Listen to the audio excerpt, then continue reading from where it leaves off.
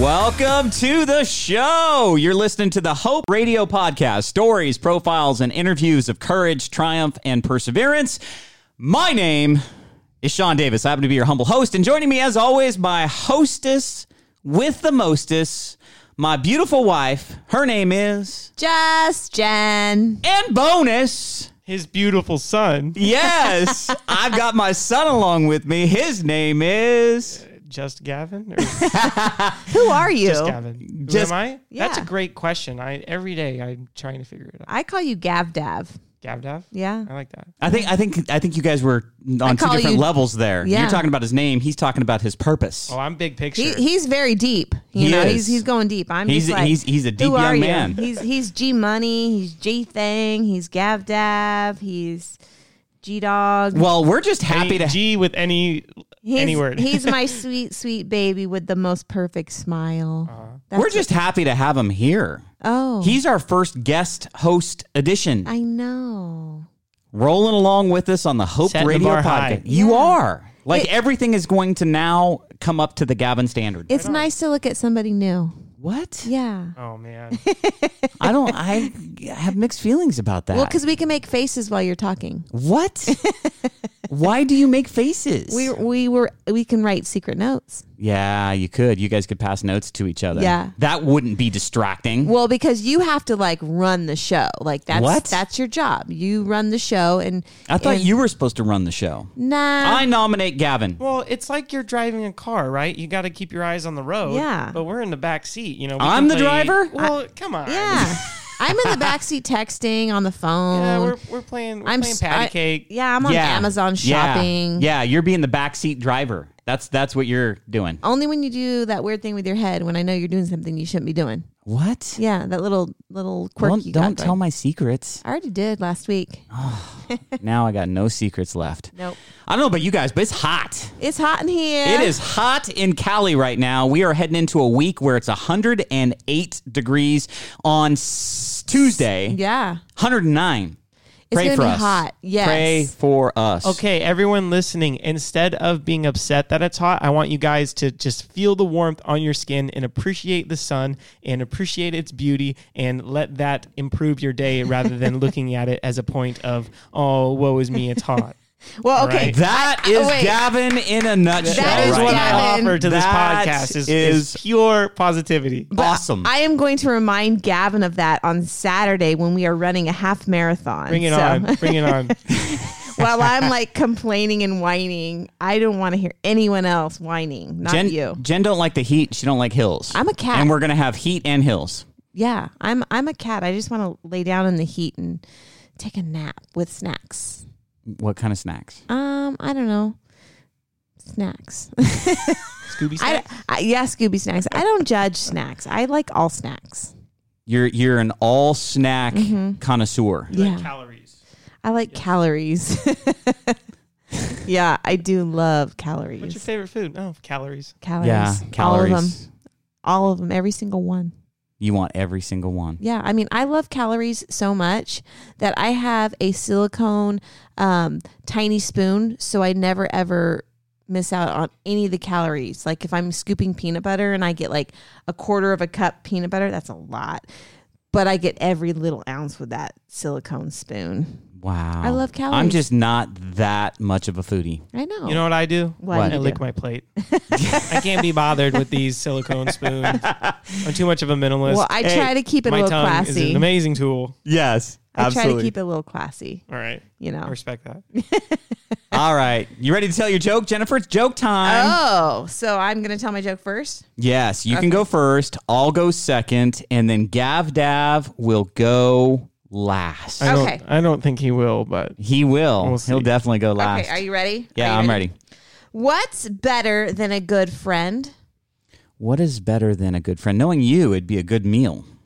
A good friend with chocolate. Oh, I have gotten good at yeah. Guessing I have another one though. you can't do two. I like jokes. Maybe you need to give one to Gavin so No. he's got a joke. How fast is milk? I don't know. How fast is milk? It's pasteurized before you know it. That's a good one, right? That one was funnier than the first one. I have another one. No. Okay. You can't do that. You can't. How do you make an apple turn over? This is my life. I can't tell her no. She just does what she wants. What? You push it downhill. We are just on a roll here. I just want to. Everyone is coming to the Just Jen comedy show. No, I just wanted 3 fake laughs, and I got them. No, they weren't fake. I actually did have some volume to my laughter. No, it was actually real. I saw you push the button and it No. laughed for you. Okay. I had some real ones. You ready? I'm ready. Okay, go. What did Kermit the Frog say at Jim Henson's funeral? Where's Miss Piggy? Nothing. Can one of you Why? explain that joke to your 22-year-old son who doesn't know who Jim Henson is? See, Gavin? Jim Henson was the voice of Kermit. He created Kermit. So what did Kermit say at his funeral? Well, nothing. Who's the voice now? Because Kermit's still alive. Oh my gosh. I can't have jokes that have multiple outcomes. But there's still a Kermit. I know, but like you got to understand where it came from. Like if you know your Kermit history, obviously he wouldn't say nothing because he's not around to say nothing. Okay. All right, we'll move on from my joke. Gavin, you got one? I do have one. It's a banger. Tell us you're funny. It's one of one, and you guys are going to like it. Okay. What kind of exercise do lazy people do? None. I know. Something with French fries. Right? No, but now you're always bringing it back to food, okay? What kind of exercise do lazy people do? We don't know. What? Frenchercise. Diddly squats. Drop the mic. Drop the mic. There we go. And the winner is our guest host, Gavin. He had the best Yay, joke of the Gav. day. Told you 1 for 1 is all I needed. Woo! All right, Well, you guys ready? Yeah, I'm ready. Because I've got an incredible interview lined up. We're going to talk to Charlie Lussman. Now, interesting thing about Charlie, Charlie had cancer. He lost like half of his jaw on the upper side. Like he's got a prosthetic mouth almost. Wow. But he goes around and he sings and he lifts up and he inspires and he gives hope to people that are battling cancer. Like he's been, in 10 years, he's been at hundreds and hundreds of hospitals. Aw, that's actually really sweet. With I a love singing that. mission. So Yeah. we're gonna get him on the line Okay. and we're gonna talk to him. You guys ready? I'm ready. Ready? Let's get him on the line. I'm gonna Okay. call him right now.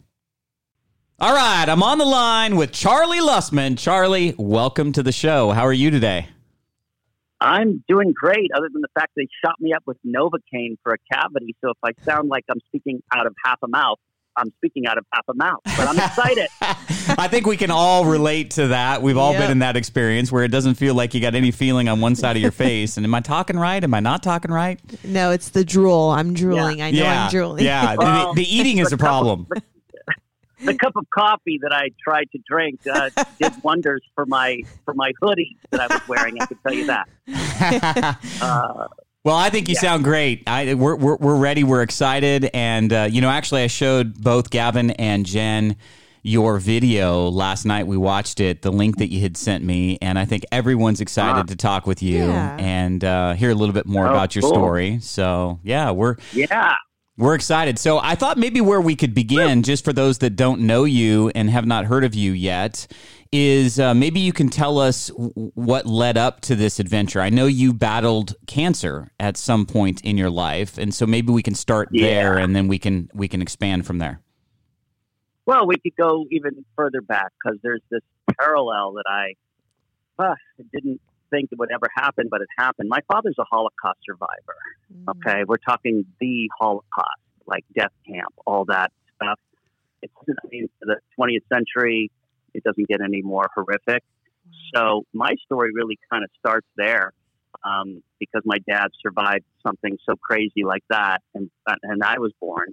And I was born on the 20th anniversary of the end of World War II, which was May 8th, 1945. So that's kind of neat that I was born on May 8th. And it's just something that's been in me, and I've always been curious about it. I always asked all those questions as a kid. I was lucky to grow up kind of in a very safe environment. I mean, we lived in L.A. My father moved away from Europe and raised us in America because of what had happened to him.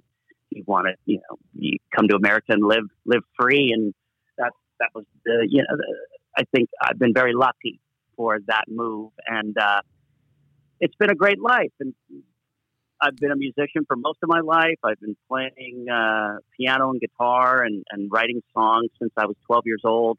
And it happened one day, really, when my mother dropped us off at Dodger Stadium. I was 10 years old, and Elton John, 1975, the Yellow Brick Road Tour. My mother, who was not hippie at all, I can't believe she dropped me and a friend off at Dodger Stadium with 50,000 people. She's like, Wow. meet me back here in 2 hours. I'm like, okay, Mom. And I walk into the stadium, and it just turned my world upside down.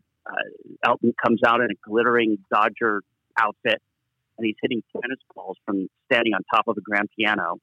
And then he sits down and he plays the song called Your Song. I think you've heard of it. It's a little bit funny. Mm-hmm. Yes. And I mean, the entire stadium was hush quiet. Everybody with a lighter, lighting those lighters. And I stood there watching this guy, and I'm thinking, I'm 10 years old. And I'm like, that's what I want to do. Oh.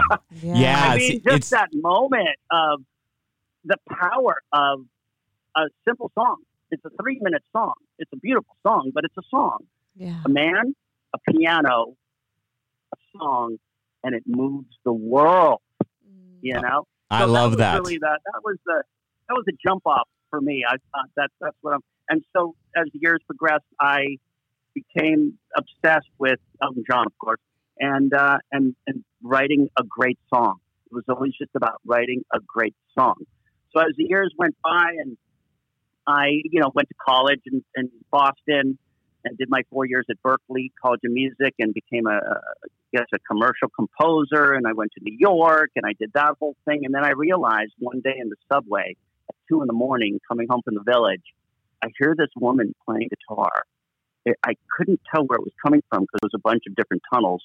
I walked down this tunnel and there is this lady. She looked pretty run down and out. She had a really beat up guitar. It was in perfect tune, and she was singing the most beautiful song about how she can't go home because her father had beat her, and she could never go home again. And she laid it out there, raw and real. And I'm standing there like, I can't even believe that this woman she's got it. She's doing it. She's just giving it. Raw and vulnerable. And here I am above the ground in New York writing jingles for Pampers. Okay. How old were you, Charlie, at this time? Now I'm in my early 20s, out of college in New York City. And I'm just like, she's doing it. And what am I doing with my life? It was all about writing a great song. And here I am as a commercial writer, all these things. I quit.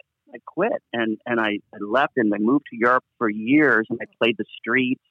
And I really honed myself in as truly a songwriter, a craftsman. And that now, skip years later, I ended up coming back to LA and I wrote for ABC TV and got back into commercials so that I could make funding so I could do my art and travel all over the world. And I slept in the back of my car for 17,000 miles around North America, writing songs and singing in coffee houses and, so my life has been very much like the hippie artist and the commercial guy, but always there was this line, this strand of hope. All my music, I always twisted some kind of but it's going to be all right. Yeah. It's going to get better. Let me ask you a question. There's always that line throughout it. And that came from those early memories or knowing about what my father had gone through. That's what I wanted to ask you about. That's what I wanted to ask you about. So let's unpack that a little further, and because I want to understand that. So he survived the Holocaust, and I'm sure you guys talked about it. Although I've heard stories, some people want to talk, some people don't. It's the atrocities of war, it's the atrocities of the Holocaust. So how do you think that shaped you as a child? I mean, did he share with you? Did you understand what he had been through? And then how did that shape you moving forward? Well, he was open. He never would just share it. I would ask questions. And, I don't know. This was the 70s. They, in school as a middle schooler, or I think I was even in 4th or 5th grade, they showed us the movies.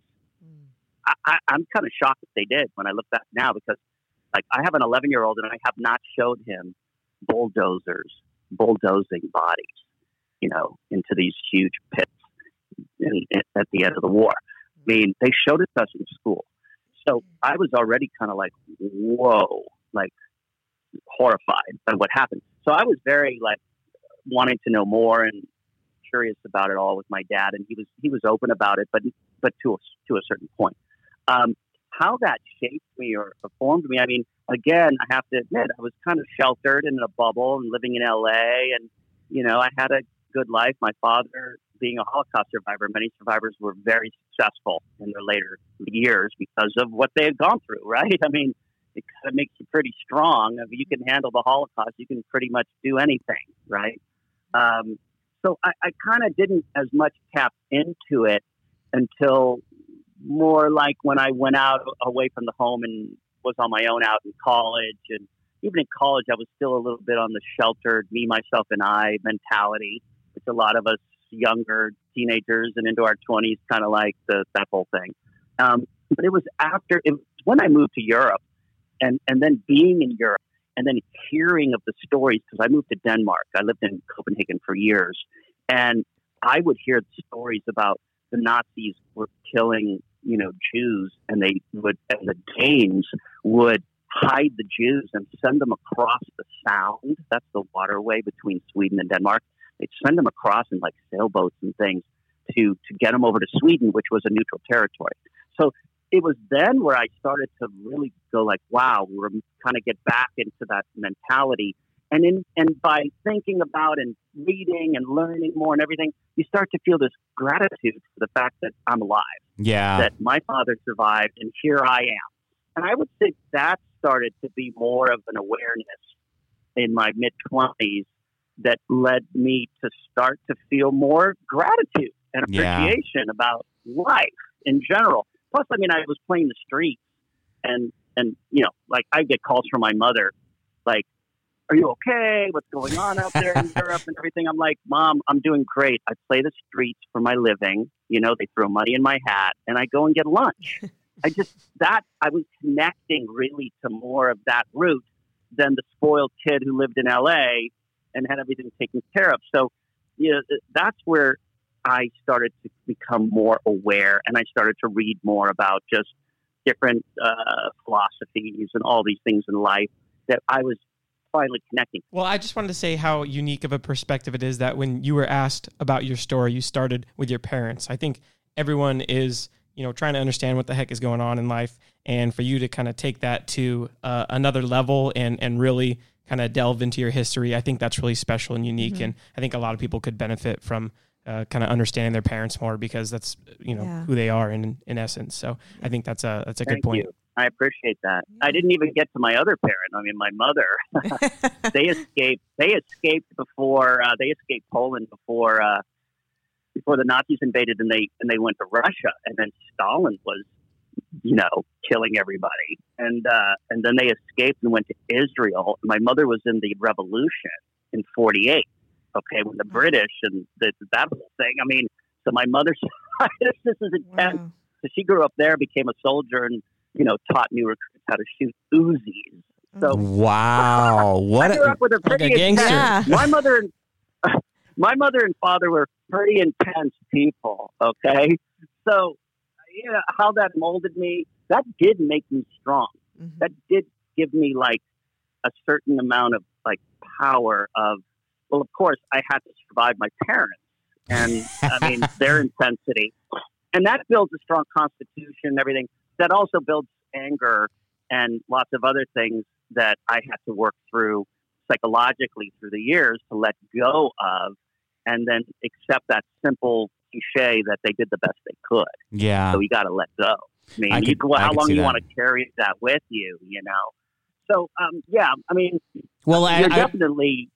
I just wanted to say, parents, yeah. I just wanted to say something about, just hope in general, because obviously that's the theme of our show. And I know it's the theme of your present day initiative, and we'll get to that in a few minutes. But, I can't think of any more of a hopeless situation than to be in war, to be in an internment camp, to be in a camp where people are just dying all the time and slaughtered and mistreated and, treated like garbage. Like, I just can't think. Like, can you imagine a more hopeless situation? Unfathomable. When he's describing it, I'm thinking like this is a movie. Like it doesn't seem we real can't. life. We We're have so the privilege of desensitized to these atrocities because of movies, and we've had such a privileged existence living in, Yeah, the it sounds 21st like century. a horrible movie. Yeah, it does, and that's But it that's really the whole happened. point. Like it happened, but like you just can't relate. But hearing that story,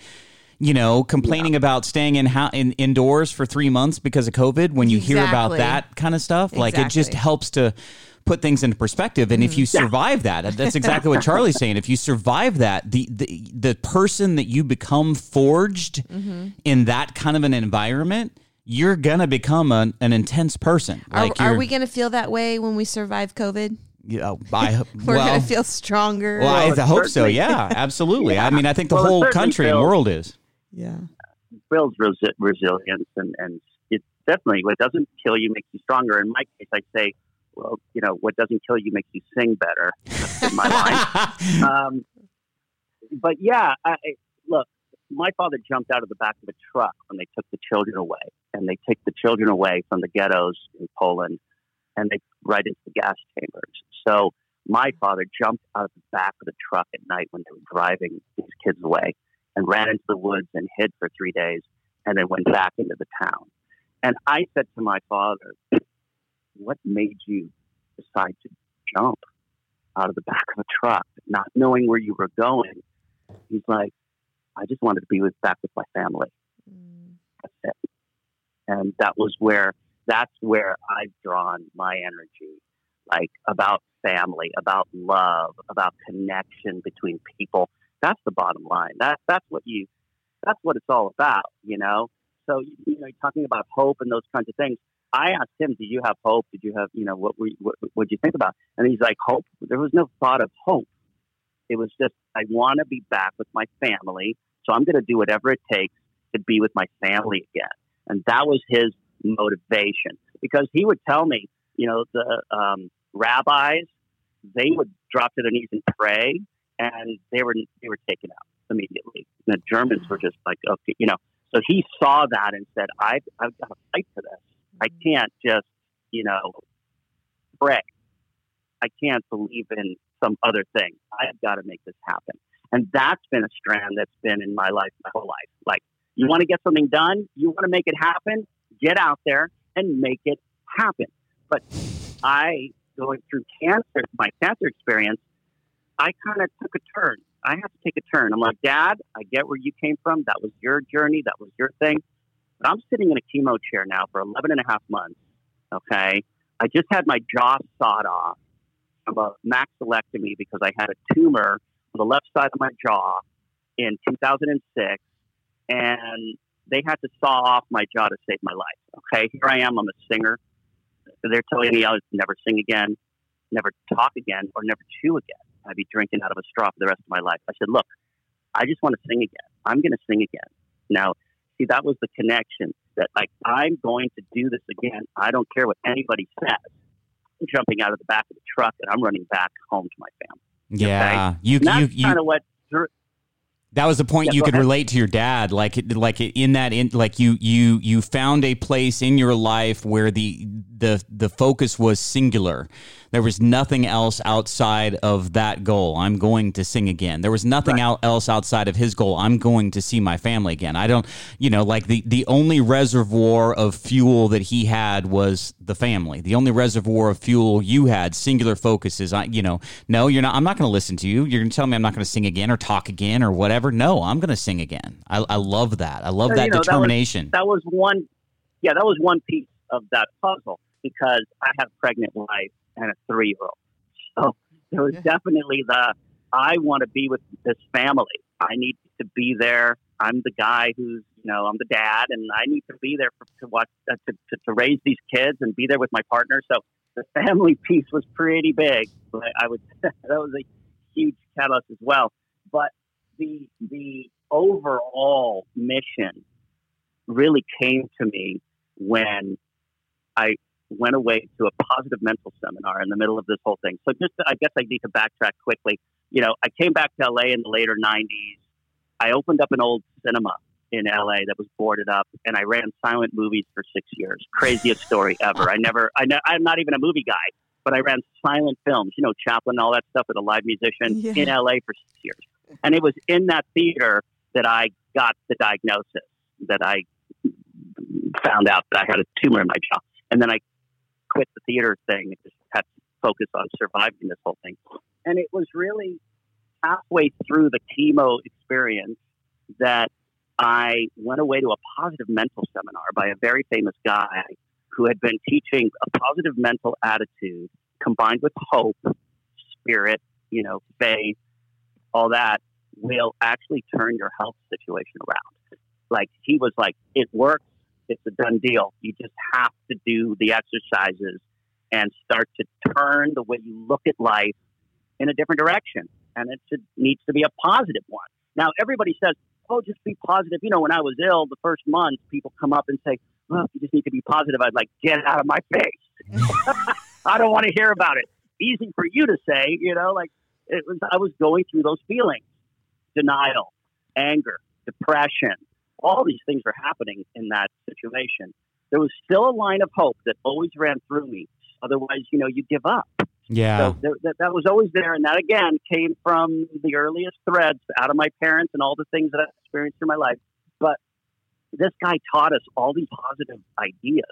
And I got so amped up on seeing life from a different point of view. Give us an example, Charlie. Give us an example of some of the stuff he shared with you. Oh, well, here's one that's really incredibly intense. He had us write the story of our death. Write the story of how you die. In other words, choose how you die, when you die, where are you, what are you doing, who are you with, and write it like a journal entry. I was like, that's so morbid. I could relate. Yeah. I think I'm not sure I should have come to this positive mental stuff. How am I supposed to get hope out of writing my death and my obituary and how it happened? You know what? It was so empowering. It was so empowering because now you're writing your story. You're putting it out there. I'm 88 years old. I'm in Europe. I'm in a beautiful house. I have my children, my grandchildren, my great-grandchildren all around me.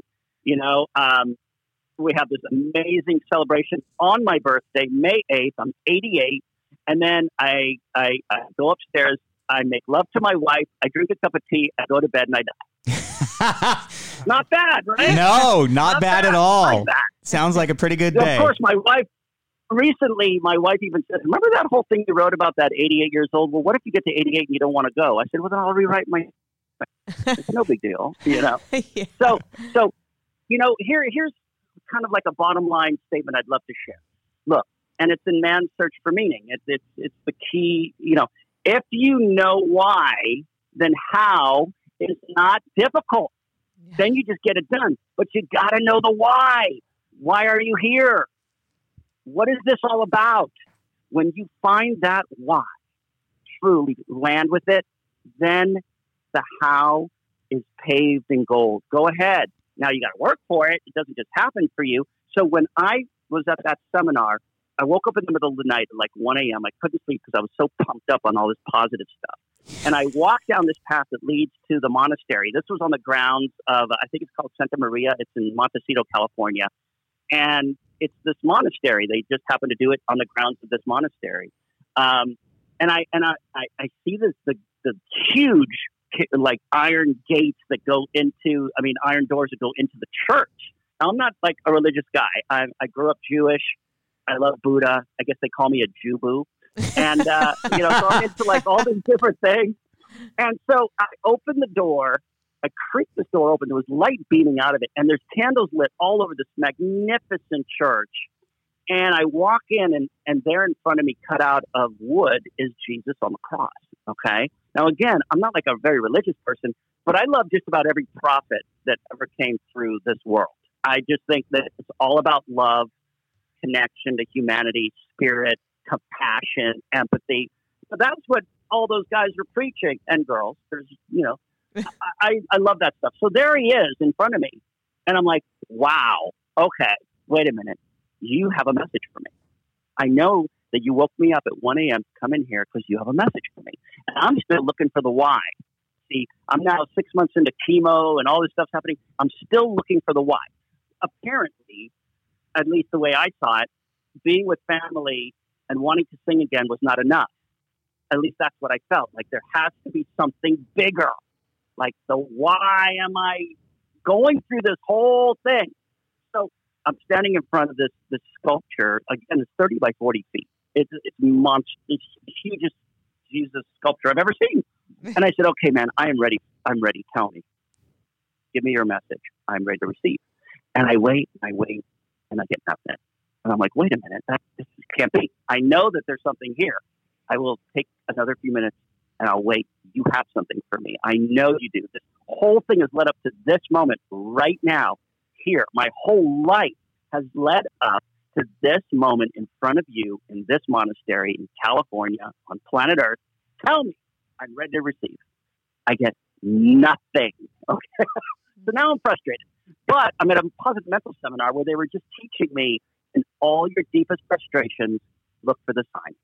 If you could just take one deep breath in the middle of all this deep frustration, you will see the sign that will lead you out of that and into something beautiful. So I'm like following the what they told me, and I'm looking right in front of me with my hands. I'm like pointing, like it's right in front of me. I know it's there. And I look, and there's this piece of furniture with a blanket over it right under the feet of the Jesus sculpture. And I lift off the blanket. It's a piano. I'm like, all of a sudden, there I am at Dodger Stadium with 50,000 people, It's like, there it is. Jump on top of it and start hitting baseballs. No, I sit down at the piano, and out comes almost everyone I've known. Been afraid of the call. Then my phone rings and it tells me it's all going to change. So I listen to the doctor, but I don't hear anymore. As he tries to explain, I'm standing, unable to move, because the moment that he told me, it felt like someone shot me, frozen like a snowman in the cold. And when I put the phone down, I felt my body trembling, thinking, is this really happening to me? Now, I jumped back from the piano like, what was that? Like, I don't write like that, okay? I mean, I write lyrics, it takes me days. And then I throw them away. I do them again. I'm like so OCD, whatever. And this just came right out. Lyrics, music. I mean, I looked up at them. I'm like, you're good. This is great. I run back to my little. I run back to my little room. Okay, and I'm like, God. Okay, look, I know it's been like 20 years since we've really been in touch. I mean, here and there, but really, we don't have. Can we talk? And I hear this voice like, isn't it a little late? I'm like, wait a minute, aren't you open 24/7? What do you mean? Is it late? Like, I didn't get that. And I'm like, look, I know the why. I've got the why. Got it. He's like, really? Okay. What's the why?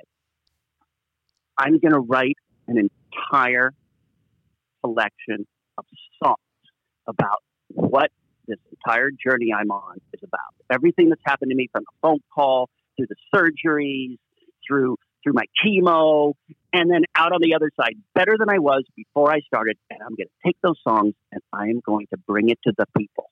I am going to help people feel better. I'm going to go to hospitals. I'm going to go to survivor events. I'm going to do anything and everything I can to bring this music to those who need it. Can I stay longer? And there's this silence. And I'm like, good. He's taking a meeting, right? And then I hear, I like that. I like that, Charlie. I'm going to let you stay longer. You better do it, though. I'm going to be watching you. I'm like, I will. I'm going to do it. Well, 11 years I've been on the road, singing at hospitals, conferences, symposiums, cancer survivor days. I go room to room, one-on-one with people with my Painted Love guitar, and my radiated superhero suit. This like white suit with a radiation symbol on my chest, just to make people laugh, Yeah. And that's the why. I found my why. So how? Well, I've been doing the how, and my whole goal is to bring hope, humor, just to make people feel truly that today is another beautiful day, that it's all about this moment. I know, again, big cliche, like live in the moment, carpe diem. Yeah, you're damn right. Damn right it's a cliche. It's the greatest cliche ever. It's the one that I put out there as much as I can. This is your moment. It's not about how much time we have on this planet. It's what we do with the time we have. And if you can find the why you're here deeply, then the how is totally doable, man. Mm-hmm. And you get to actually do some things that you love to do and make a difference on the planet while you're here. Yeah. I think that's incredible, Charlie. And a point that I want to emphasize is that if someone is needing to find a why, I think it's such a great place to start with what you can do for others, right? I think so many people get lost in themselves and thinking about themselves, and it's easy to get carried away. But when you start to look at others and see what you have to offer, I think things make a lot more sense. And I think nothing truly feels as good as when you're giving to other people. So I think if you're looking for a place to start, then see what you can provide for others to make their lives easier. Because everybody's having a tough time, right? And it's easy to assume that people are having amazing lives and whatever they post on social media, they're just so happy, but everyone's having a tough time. So if people need help, I think you can start to look at what you can do for other people. Yeah. When that happened, so the piano at the foot of Jesus, you uncover it, the song comes to you. Did you have your prosthesis then? Were you aware that you were going to even be able to sing? Because I think you said you were 6 months into your chemo. Had you had surgery yet? So what was your status with regard to singing at that time? Yeah, they had the surgery first. And what they usually do in a situation like mine, I had a sarcoma. They usually nuke you and reduce the tumor. And then they do the surgery, and then they nuke you again. Okay, but in my case, they felt that they could get out the tumor, and I'm done because it was isolated. So what happened was when they did the surgery, they realized that it was moving across to the other side of my jaw, and it was a high grade, which meant chemo. And, I was like, I couldn't speak, but I wrote on a piece of paper, high grade. I didn't even get high grades at school. You can't do this to me now. This is not where I want to get high grades. Exactly. Wrong spot. But, so I had the surgery, and then I started to see, the sculptors at UCLA in LA is where I went. And they said, we'll be able to make an obturator, a prosthesis, or whatever you want to call it, like a peg leg prosthesis for the jaw, and put teeth in there and mold it. And you've got a few teeth left on the top that we saved that didn't go in there, and we're just going to latch onto that. And so they gave me these temporaries, because you can't put the final in until the chemo's gone and your whole body kind of chills out. And then they can fit these things. So I went through multiple ones. It started with just a plaque in my face. And here's the story that I really love to share. In between the two surgeries, I had to do it twice because it moved to the other side of my jaw, which is the biggest shock of all. They did this whole surgery. It took 14 hours. They sawed off half my jaw. The recovery was insane. They had to do it all over again. So that was mind-boggling to me. But in between the two surgeries, which was 10 days, okay, and I stayed at the hotel because my 3-year-old was going crazy and I was bleeding. It was just insane. So I stayed at the hotel. And at the hotel, prior to being diagnosed, I already started writing an album for my 3-year-old son, Shia, called Shia. And I was in the recording studio. And the craziest thing was when I found out I had this tumor and they're going to cut off my jaw, I had not done the vocals on the album yet. So in 3 days, I sang the entire album. Okay. And it was, to me, looking back now, is the best vocal performance of my life. Gee, I wonder why. I may not ever sing again. You better give it everything you got, right? Wow. This is your last call, man, right? So in the middle of this surgery thing, I decide, because I had finished all the vocals on the record. We haven't mixed the record yet. I decide, wait a minute, I have one more song to sing. Okay? I have another song. It's called That's What You Love. Okay, that's what you love. Pizza pie and mac and cheese. Anything that's sweet and freezed. I have this song about every single thing that Shia loves. And I had it in the back of my head for the year, but I never got to it. And here I am. I've got a plate in my jaw. I'm bleeding. I mean, like, I have to have my head back and put gauze and stuff. It was insane. And I turn to my wife and I say, I want to go to the studio. She's like, what? What are you talking about? I have another song. She's like, are you out of your mind? I said, uh-huh. And I'm going to do it. And she's like, what? I'm like, go to the phone. So I call up the engineer. Now, this is the guy who, when I got diagnosed, he was the engineer. I got the call in the studio. I got the call from the doctor in the studio, in the booth, while singing the Shia record. Okay? And I get the call. I look at him through the glass, and he's like, are you okay? I said, I have cancer. And you know what he said to me? He said, does that mean the session's over today? I love that line. So many surreal things. I'm like, yes, Chris, the session's over for today. I'm going to die.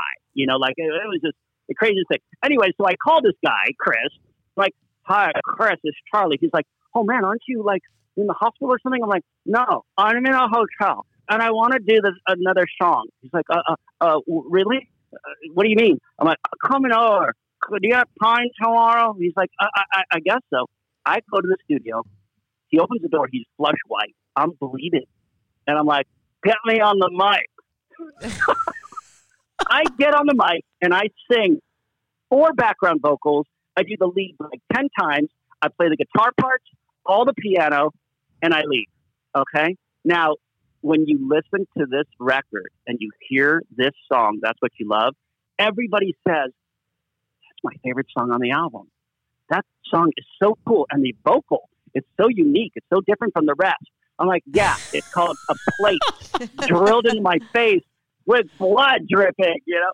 But what the a point memory. I'm making here is it didn't stop me from doing what I love, from pushing forward and doing these, like, the resilience and my constitution. And like, this is what I'm not going to let this stop me from doing what I love to do. I love that. What moves me and what I love inspires me. And that was just that was one of those big moments that kept this thing rolling for me as I went through that chemo and everything. So, I mean, I came home from that positive mental seminar. I went to my support group, and they kicked me out for being too supportive. Okay? You had too much enthusiasm, too much optimism, too much hope. I was so excited. I mean, I went into chemo. I did a funny thing. I wore a cape, and I had a shirt that said Chemo Man. And I ran into chemo with the cape waving behind me, and I'm like, Chemo Man has arrived, you know? And the nurses look at each other. They're like, oh, God, how long is he going to be here? Another 5 months? Jeez, okay. This guy, you know, but everybody in the room was like laughing and smiling. And I was like, this is it. I'm just going to infect people with humor and positivity. And that's what just started to guide me through. All my side effects disappeared. I was feeling great. They were hitting me with the chemo. She would bring me my adriamycin, which is red, very red. And the nurse would check my arm, the band, and see that it's me. I'm like, it's still me, you know. And she's giving me this red chemo, and I'm like, I'm sorry, you have to take that back. She's like, what? I'm like, I don't drink Merlot. Bring me a Cabernet.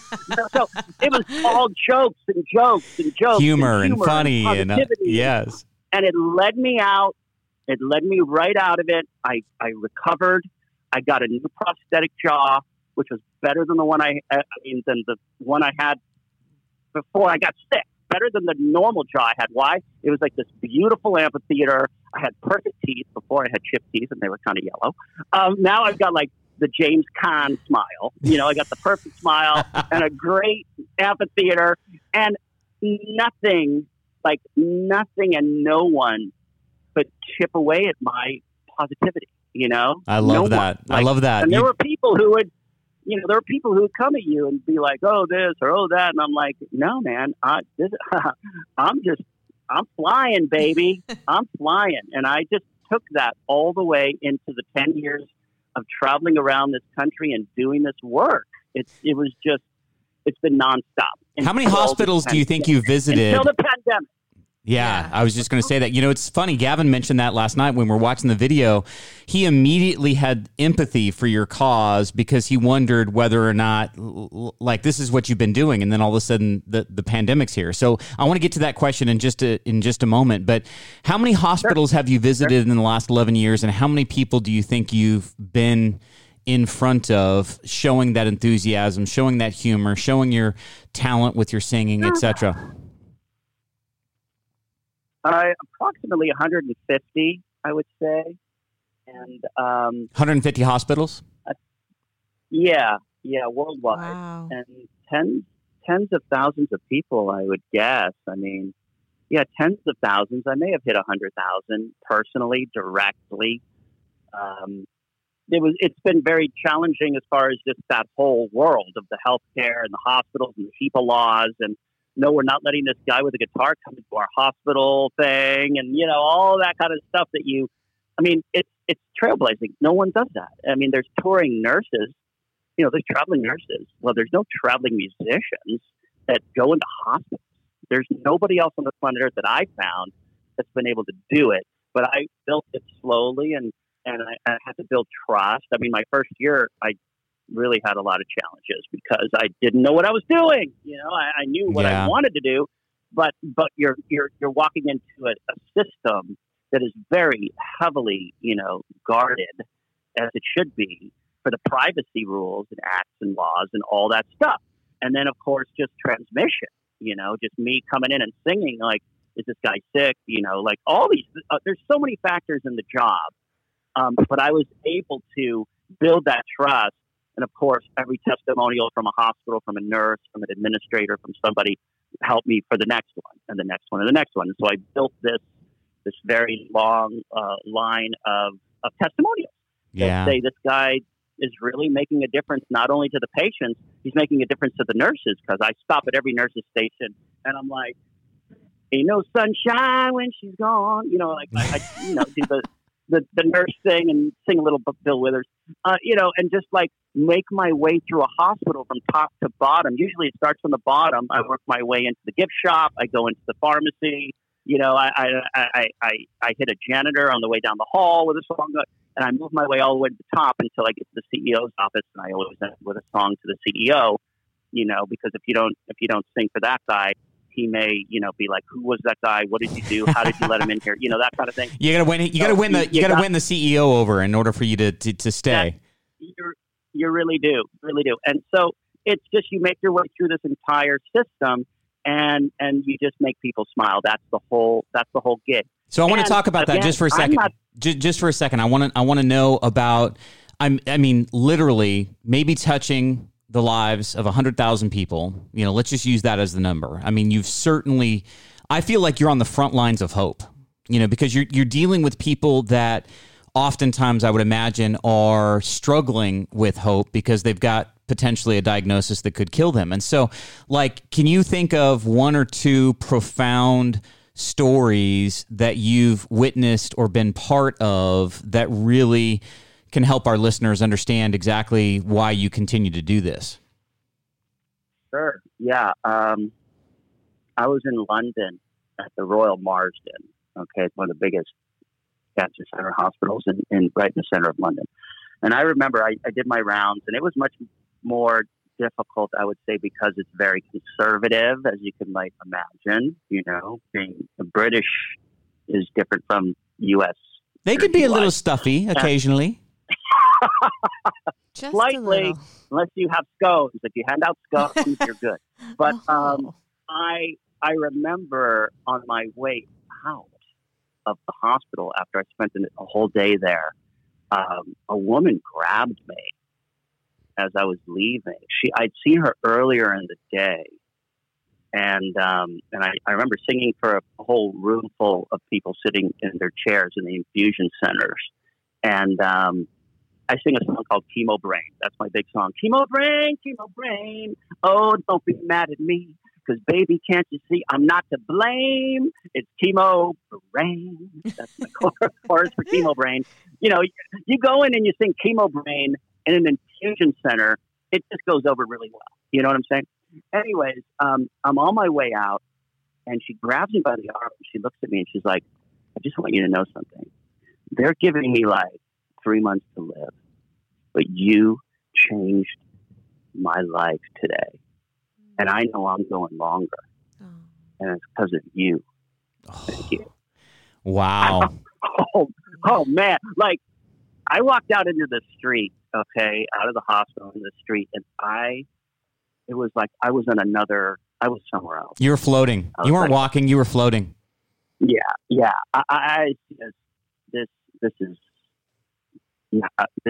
I'm doing the right thing, man. I'm doing the right thing. So I floated right into a pub, and I had a pint, and I'll tell you, that beer, I've never tasted anything like that before. It just was like I was drinking like the air of heaven on earth or something. I was just floating because of what she had shared with me and made me realize, like, okay, I'm doing something. I'm doing the right thing here. You know, I mean, it was like the perfect intersection. I feel like it's the perfect intersection of your purpose with a mission with serving others. It was like I feel like the universe collided in a perfect moment to say you are exactly where you need to be right now at this moment at this time. Yeah. Well, you know, I would say years later, somewhere maybe 4 or 5 years ago, I was at one of the biggest hospitals in St. Louis. I forgot the name of the hospital. It was just humongous. It's like the size of the city. It was the hospital.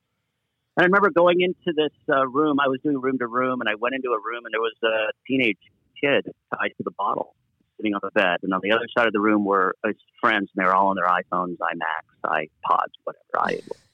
And I walk in with my love guitar, and I'm dressed in my white suit, and the kid looks at me and like, who are you? Why are you here? Now he was really upset, and rightfully so. A teenager tied to a bottle of chemo in the hospital is just a drag. Okay. So I'm like, hey, I'm here to sing a song for you. And he's like, I don't think so. And his friends on the other side of the room look at me like, we don't think so. You know, they were just like, get out, you know? And I'm like, look, man, how long have you been, you know, in chemo? And he looks at me, he's like, this is my first day. Oh, man. And I'm like, oh, so then you need a recovery song. And I just break into this. I finished what they said I had to do right before my life turned 42. They said that I was clean and clear to go back to the outside world I used to know. But I can't go back to what I was, 'cause I'm somebody new. Because when this happened to me, I see the situation so differently, and I'm blinded. I'm blinded home to you, somebody new. Funny, one lot of pain can give a whole new meaning to the life we live. Yes, I appreciate the life I've got, so I plan to live it and to love a lot. So I can't return and be an ungrateful man, because I'm somebody new. 'Cause after everything we've been through, we see the planet from a different view. So I'm sliding home to you, somebody new. So I finished that song, and by the time I finished that song, those boys slid over with their friends, and they're like snapping together, and they've got their iPhones recording me, and they're like totally in it, right? And I said, hey man, you know, take care of yourself, all right? Take it one step at a time, one day at a time, you know. And I just walk out, and I can hear them like, that guy was nuts. I know, man, who let him in the building? I don't know, that's cool, you know. And that was, again, a flip it moment. Like, I was able to flip it over on them. And I just want to share this quickly with you. The flip it is something I've been creating and dealing with and sharing and everything. The flip is about, you've got to let yourself feel how you feel. You've got to let yourself feel those things. You can't deny the feelings that you have. Whatever you're going through, allow yourself the time to feel it. Depression, anger, whatever it is, be in it. Take the time. Find a corner. Breathe. Be in it. But when you get tired of that, okay, that time comes where you're just burned out on all those feelings. That's the flip it moment.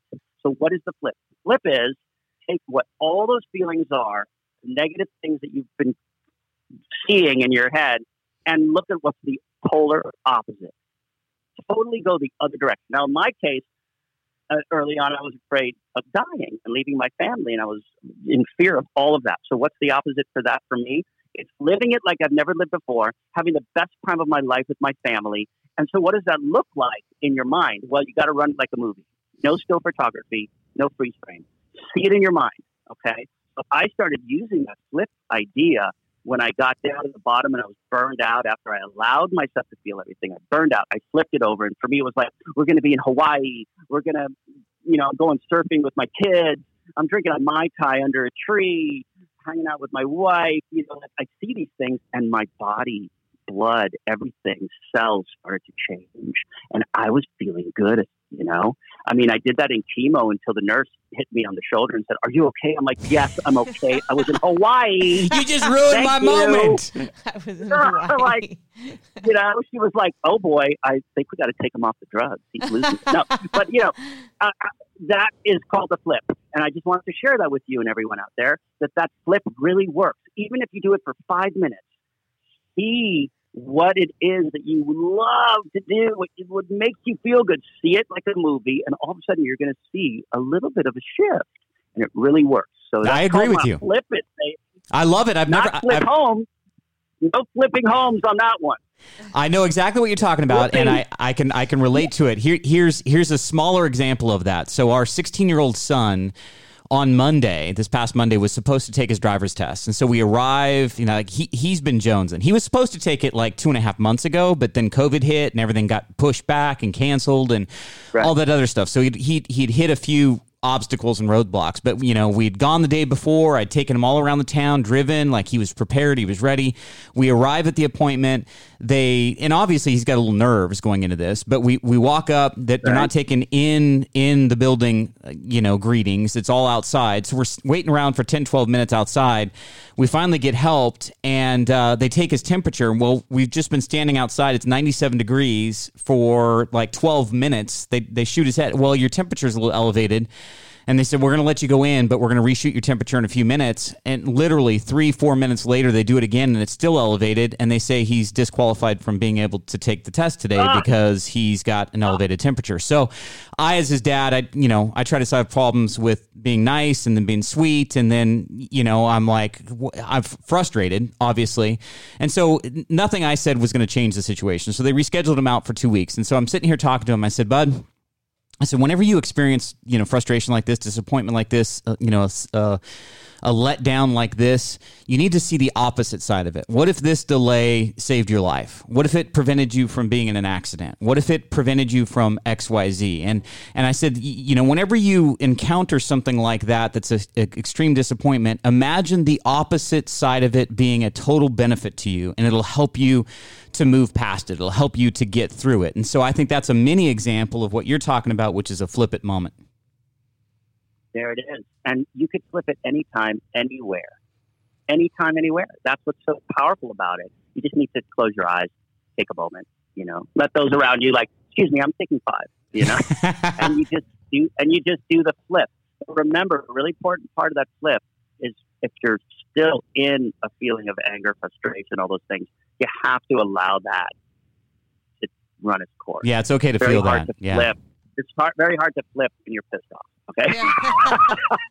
So Charlie, as we kind of come down. Yeah. Yeah, so as we close out the show today, number one, you've been just a phenomenal guest, and I want to thank you for your positivity and for your enthusiasm and for what you're doing. Yeah, thank you, man. But, I imagine somebody out there right now feeling anxious, feeling worried, feeling upset or nervous. Maybe they're fearful of, the job situation. Maybe they're fearful of the medical situation. But, right now in the midst of COVID, I just think that there's a lot of opportunities for people to have anxiety. So what would you say to somebody? I mean, being what you've been through, what what you've done for the last 10 years. What encouragement, what would you say to somebody that may be feeling anxious right now with all of the uncertainty in the world? What would you want to say to them? Yeah, I would say, do what you love and love what you do. You got to love all you can. I'm waiting for you. Do what you love. There's no other way. Don't be afraid. Just take every day and do what you love. So don't wait for the lights to change or something strange to happen to us all. Because this is the time to take control and do what you love. Love what you do. You got to love all you can. Just it's all up to you. Do what you love. There's no other way. And don't be afraid. Just take every day and do what you love. Oh, yay. That was awesome. Yes. So good. Thanks for having me on the show, man. Thank you for being on the show. Yeah, we loved it. Your message, your hope, like you're out there on the front lines serving up hope to people, and we're all about that. We are here for it. Hey, Charlie, I know you're going to continue to do this.